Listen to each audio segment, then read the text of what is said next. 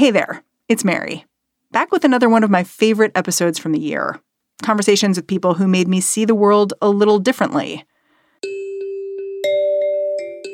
Back in April, I spoke with Linda Bluestein, a terminally ill woman who had just sued Vermont in federal court and won. She sued because Vermont allowed residents to ask for help with assisted suicide, but not out-of-state patients, people like her. And Linda's case changed that. Not just for her, but for everyone. Vermont is now one of just 2 states that allows out-of-state patients to access end-of-life care.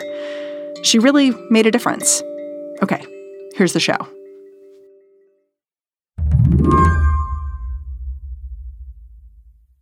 Linda Bluestein is operating on a deadline. Yeah. Yes. In all the meanings of that word. Yes. Linda does not know when this deadline will hit, just that it'll hit very soon.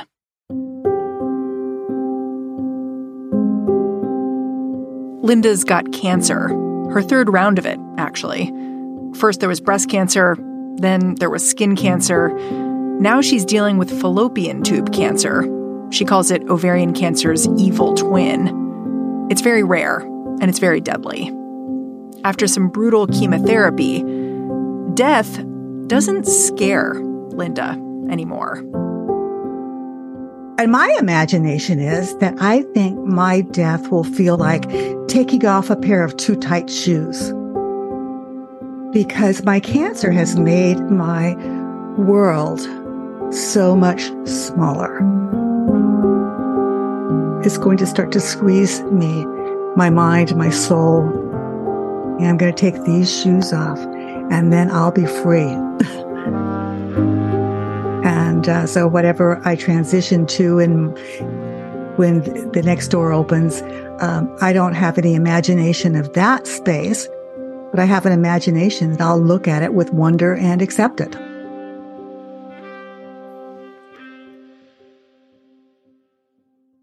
Unlike most of us, Linda is preparing to have a great deal of control over her death. Earlier this year, she settled a lawsuit against the state of Vermont, which has a right to die law. This litigation means that even though Linda lives in Connecticut, she's going to be allowed to travel to Vermont and choose for herself when she'd like to die. She wants her family around her dog, if possible. Do you think about what time of day you'd want to die? Yeah, actually, I think, 10, 11 in the morning is when I'd like to take the medication. Why? Oh, I'll tell you why. Because if I did it at bedtime, which I was first thinking of, I thought then I might die like at 9 or 10 at night, and then my family's left with this body. Huh? I just want them to have daytime when things are going to be easier to talk about. Problems get bigger at night. Worries get larger. Everything gets bigger at night, but in the daytime, you can handle them. Your whole demeanor changed when I asked you about death. Like, you went from kind of like salty grandma mode to like mystical a little bit. Yeah? Yeah. This sounds so stupid and woo-woo, but it has been, in its own way, quite a gift of self-revelation and understanding and determination and purpose that I lacked before. You lacked it before? Well, I was always very efficient at doing things, but I didn't feel like I was choosing those things.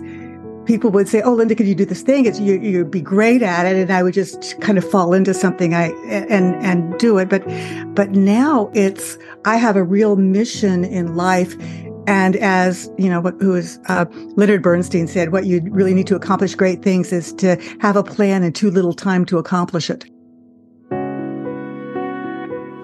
Today on the show, Linda's final plan. She doesn't want to just secure the right to die for herself. She wants to secure it for everyone else. I'm Mary Harris.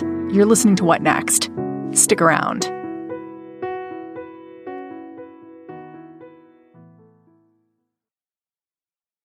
This episode is brought to you by Discover. When it comes to your finances, Discover wants you to know they are the credit card that is always there for you.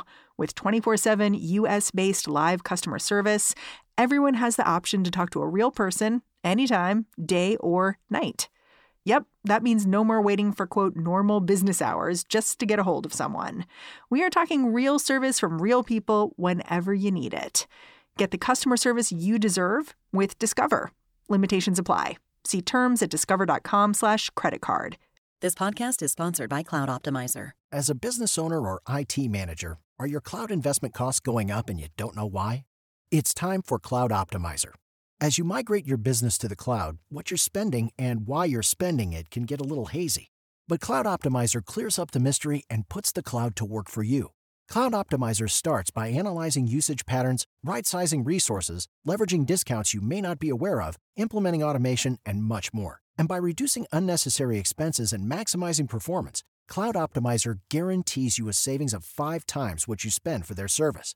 As you utilize cloud-based services more and more, you don't have to lose sight or control of your spend. You can stay agile, streamline your costs, and optimize your performance, plus save significant money with Cloud Optimizer. Make the cloud work for you with Cloud Optimizer. Get a free assessment and find out how much you can save by going to cloudoptimizer.com. Go to cloudoptimizer.com for your free assessment. That's cloudoptimizer.com. Linda Bluestein has always been politically active. And when I say active, I mean that literally. When Linda first moved to Connecticut, after growing up in Texas and California, she made some of her very first friends by marching over to the town hall and demanding the contact information for every registered Democrat who lived in her neighborhood. She wanted to invite them to a party at her place. She also wanted to convince them to vote for Bill Clinton. Over the years, Linda has advocated primarily for gun control. She even has a vanity plate on her car. It reads, activist. Linda's husband is a doctor. He's advocated for medical aid in dying for years, working with a group called Compassion and Choices. He and Linda, they came to believe sick people need more control over end-of-life treatment after watching their parents struggle. My own mother died in my arms in a hospital, and she had kept me away from her and my brother too, because she was so sick toward the end of her life that she didn't have us close by. And I had to fly from New York to California to be with her. And of course, my plane got downed at O'Hare and I was on the ground for 5 hours. And then by the time I got to my mother, it was just the very, very end. And I held her, and some x-ray guy came into her room and said, well, we've got to take a chest x-ray. And I said, what are you doing in here? She has pneumonia. And I said, well, she had pneumonia yesterday. She's got it today. Leave. But the intrusions into our family, even being able to be close by her, because the way the bed was set up and where the chairs were, it was, I said, that's not going to be how I'm going to go. It's not that Linda's not a fighter. Over the last 5 years, she's fought off one cancer after another. But her last diagnosis, in 2021, it was especially brutal. At first, they found cancer in her ovaries, then in her fallopian tubes. She needed surgery, then chemo, one treatment after another. Once I got my third cancer diagnosis, this last one, when I first heard the words out of my husband's mouth, he had just taken the call from the gastroenterologist who had done a CT scan. His face was contorted. He was sobbing. Tears were running down his face. And he said, it's your ovaries. And it's late stage. It's already metastasized. And I hugged him and held on to him. And we stood in the middle of our bedroom floor for a long time, just holding each other. And I felt this lightness. All of a sudden, I had this image of me walking over to a wall of time clocks, picking my time card, the slots with the time card. And I punched out and I said, I'm off the clock. So it was late stage when they caught it. And I knew this is a life limiting diagnosis, to be sure. And then I knew that I had a 90% chance of a recurrence. And within a year, I had a recurrence. I took 3 cycles out of a 6-cycle course of chemotherapy. After the first 3 cycles, my oncologist ordered PET scans and a CA-125, which is a blood test for the cancer antigen. And it looked like the chemo wasn't doing a good job of bringing me back into remission. So we stopped treatment. You stopped treatment a few weeks ago? 5 weeks ago, yes. How did you feel about making that decision? It was easy. I was so sick on the chemo that I said, I'm not going to go another 3 weeks. It's not working. I would really, my oncologist knows how I feel about chemo. As long as it's working and I'm going to get a remission out of it, I'll put up with the side effects. But if it's not working, for crying out loud, I don't want to live that way. Yeah. It made me violently ill. I know that this means that I'm, in closer to end stage now. I still have pretty good times of lucidity and being awake. I have other days when I just sleep all day. So I'm not gonna sleep all day and have bloody noses and have all the other symptoms, side effects of chemo. I know that you've had friends who'd gone to Vermont from Connecticut to use their right to die law. When you understood that your diagnosis was likely terminal, did you just assume you would be doing that as well? Did you immediately begin that process? Almost immediately. What did that involve? Like finding a doctor in Vermont or what? No, and not at all. I mean, finding a lawyer. You immediately went to lawyer. Well, only because my husband had been for at least a decade working with Compassion and Choices to try to get this Connecticut law passed, because Connecticut's been raising a aid in dying bill since 1994 and never passed it. And when we came home from the hospital after my diagnosis, he said, I don't know how to ask you this question, but do you want to maybe work with Compassion and Choices and like get into more advocacy now that you have not much time left? And I said in a heartbeat, I said, absolutely. So then I was put in touch with some of the lawyers from Compassion and Choices, and we talked a little bit about where I would go, and we looked at my options. We looked at New Jersey and Maine and Vermont. And I said, Vermont. I said, no, that's where I want to go. And they said, why are you so strong on it? I said, because my friend,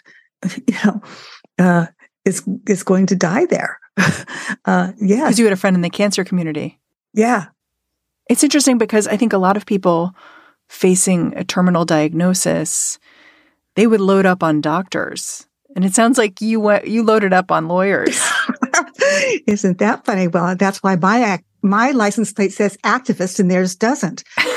I mean, for heaven's sakes, I've got to live up to that. Now, I was not wanting this death to go unused in a positive way. Eventually you filed this suit and you won it to make sure you could use Vermont's right to die law, even though you live in Connecticut. Yes. I can imagine feeling a couple of ways after settling this lawsuit, or I could imagine feeling relief. I could also imagine feeling like, great, I get to die. How did you feel? I felt that there's something about the lawsuit that's beyond me. You felt legacy. We put into the lawsuit that the governor and the attorney general and the folks that I sued would advocate for the whole Act 39 to be revised legislatively so that it won't be about just me. And that's in process right now. Act 39 is Vermont's aid in dying law. It lays out strict guidelines for who can seek to end their life. A patient needs to be capable of making an informed decision for themselves. Doctors have to certify they only have a few months to live. Right now, it also requires patients to be residents of Vermont. That means you need to have a place to live. You need to have a Vermont driver's license. Linda has had friends who went through this whole process of changing their residency just so they could die. Her lawsuit means she won't have to do that. And if Act 39 gets revised, no one else will either. This revision just passed Vermont's legislature. The governor still needs to sign it. But the governor has already committed in my lawsuit. I mean, he's already in writing, kind of committed to advocating for that, so that he will sign it as no question. More from Linda after a break.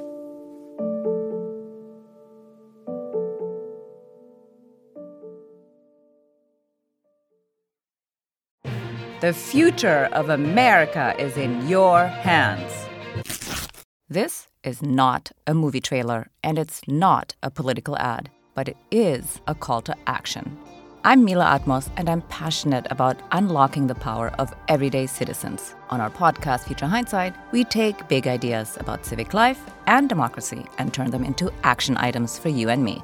Every Thursday, we talk to bold activists and civic innovators to help you understand your power and your power to change the status quo. Find us at futurehindsight.com or wherever you listen to podcasts. I did notice something when I looked into Vermont's right to die law.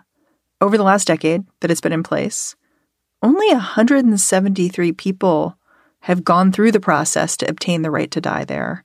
That doesn't even mean that they've done it because they may have passed away for other reasons. They've just sort of obtained the okay. It seems so small to me. And I'm wondering what a data point like that tells you. Well, it tells me what I am now writing about in my memoir, that the day I got this diagnosis and went into Yale New Haven, for my big surgery, taking everything out of me, I lost control of my own agency. Now I was just a bit player in my own life because other people were deciding, what my treatment was going to be, what I could and couldn't do. And I remember my first day at home or my second day at home when a visiting nurse came to my house and she started telling me what I could eat and what I couldn't eat. And I thought, who is this woman in my house? I've been running this. Who are you? Go away. And to try to take control of your own care when it's in this uber specialized area of medicine. I don't know what these drugs are. I can't make determinations, and it's hard to get the truth. And in Connecticut, I think people enter hospice, when they got 2 days left.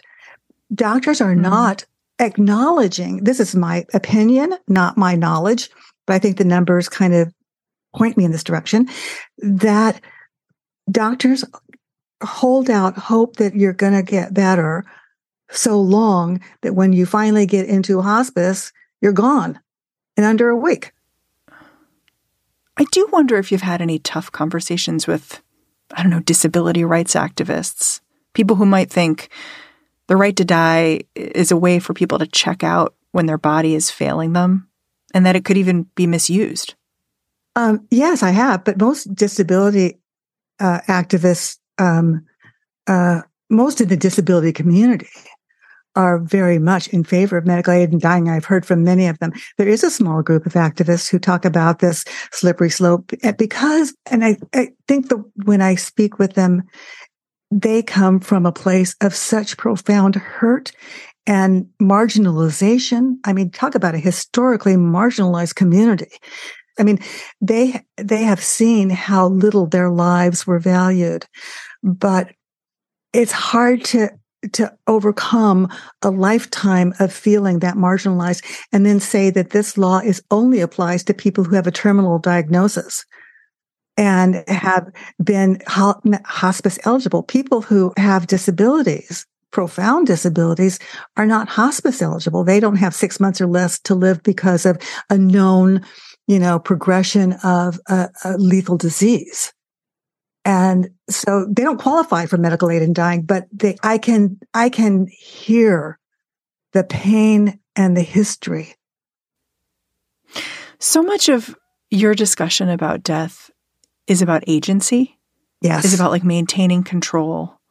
And I remember so keenly reading this essay a few years back by a terminally ill person who talked about needing to reframe their experience, not as a loss of agency, but as a new experience. When some body part stopped working, they'd be like, okay, well, how am I going to live like this? Like, how am I going to live without walking? How am I going to live without my hands? How's that going to go? Like being curious about how they're going to move through the world in a new way. I wonder if that's something you even considered doing, or if you did, like what happened? Like what made you say no? I mean, I put faith in people who are have the education and the experience and the expertise to do what is best for me. And in the same way, I turn my car over to a mechanic, not having the slightest idea what that mechanic is doing in there with things, but I know that he'll fix my car. And so I never have given up faith in the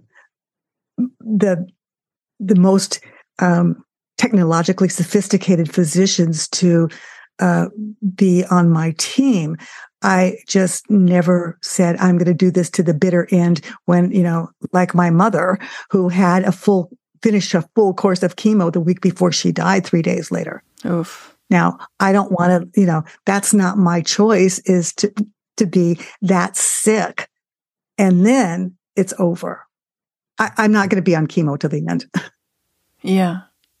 Have you ever gone face to face with someone who really profoundly disagrees with your choice here? I know that there's a Vermont Right to Life group that is opposed to expanding the right to death in the state. So what happens when you tell your story and they tell their story and you're right there next to each other? Well, it's very interesting. There are some of my neighbors. Most of my neighbors are, on my side, but I have one who is very Catholic, and I appeared on a radio show, and she appeared on the radio show before me and said, this is just wrong. It's morally wrong for society, and there is a benefit to suffering, and that there is redemptive suffering, and we can't allow the state to be involved in allowing doctors to kill people. And they get very vicious. And then 2 doors down from me is the co-chair of the Judiciary Committee in Connecticut, who will have a say in what's happening to the bill this year, like he did the last 2 years. And he disagrees with me very much. What do you say to them? I mean, you must run into them on the street or around the corner.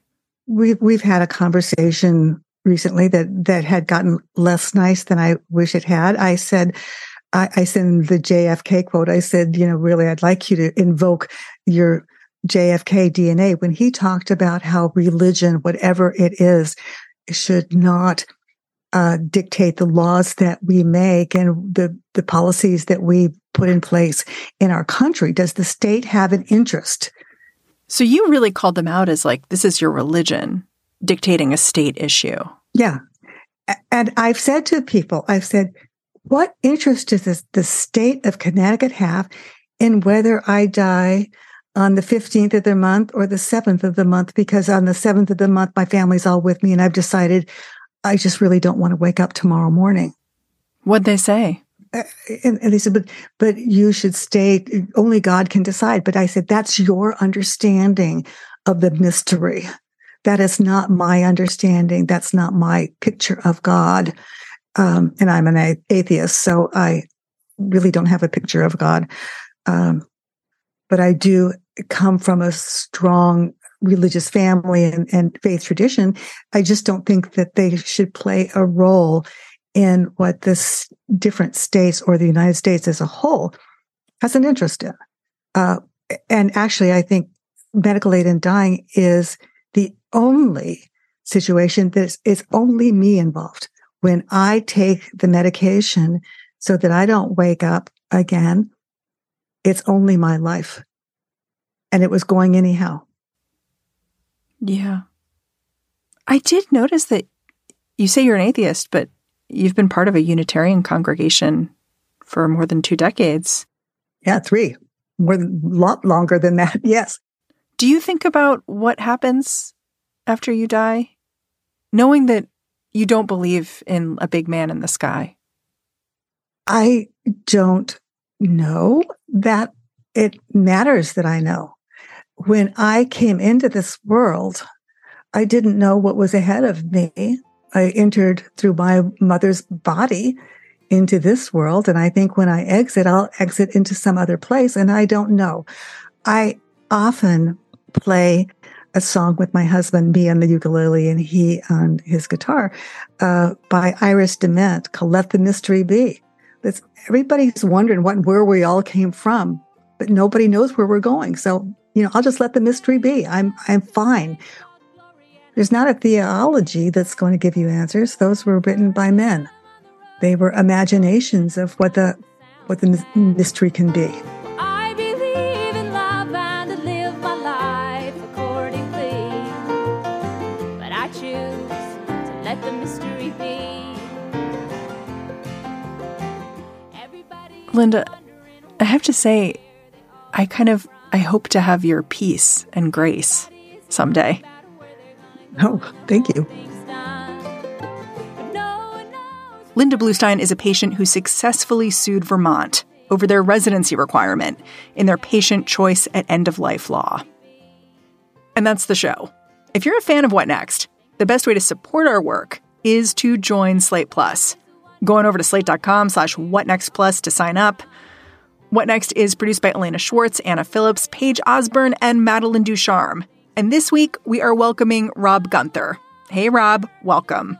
We're getting a ton of help right now from Laura Spencer. We're led by Alicia Montgomery with a little help from Susan Matthews. Ben Richmond is the Senior Director of Podcast Operations here at Slate. And I'm Mary Harris. You can go track me down on Twitter. I'm at Mary's Desk. Thanks for listening. Catch you tomorrow.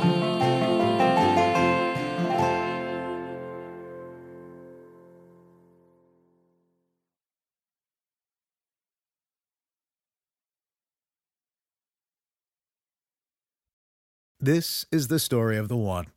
As a maintenance engineer, he hears things differently.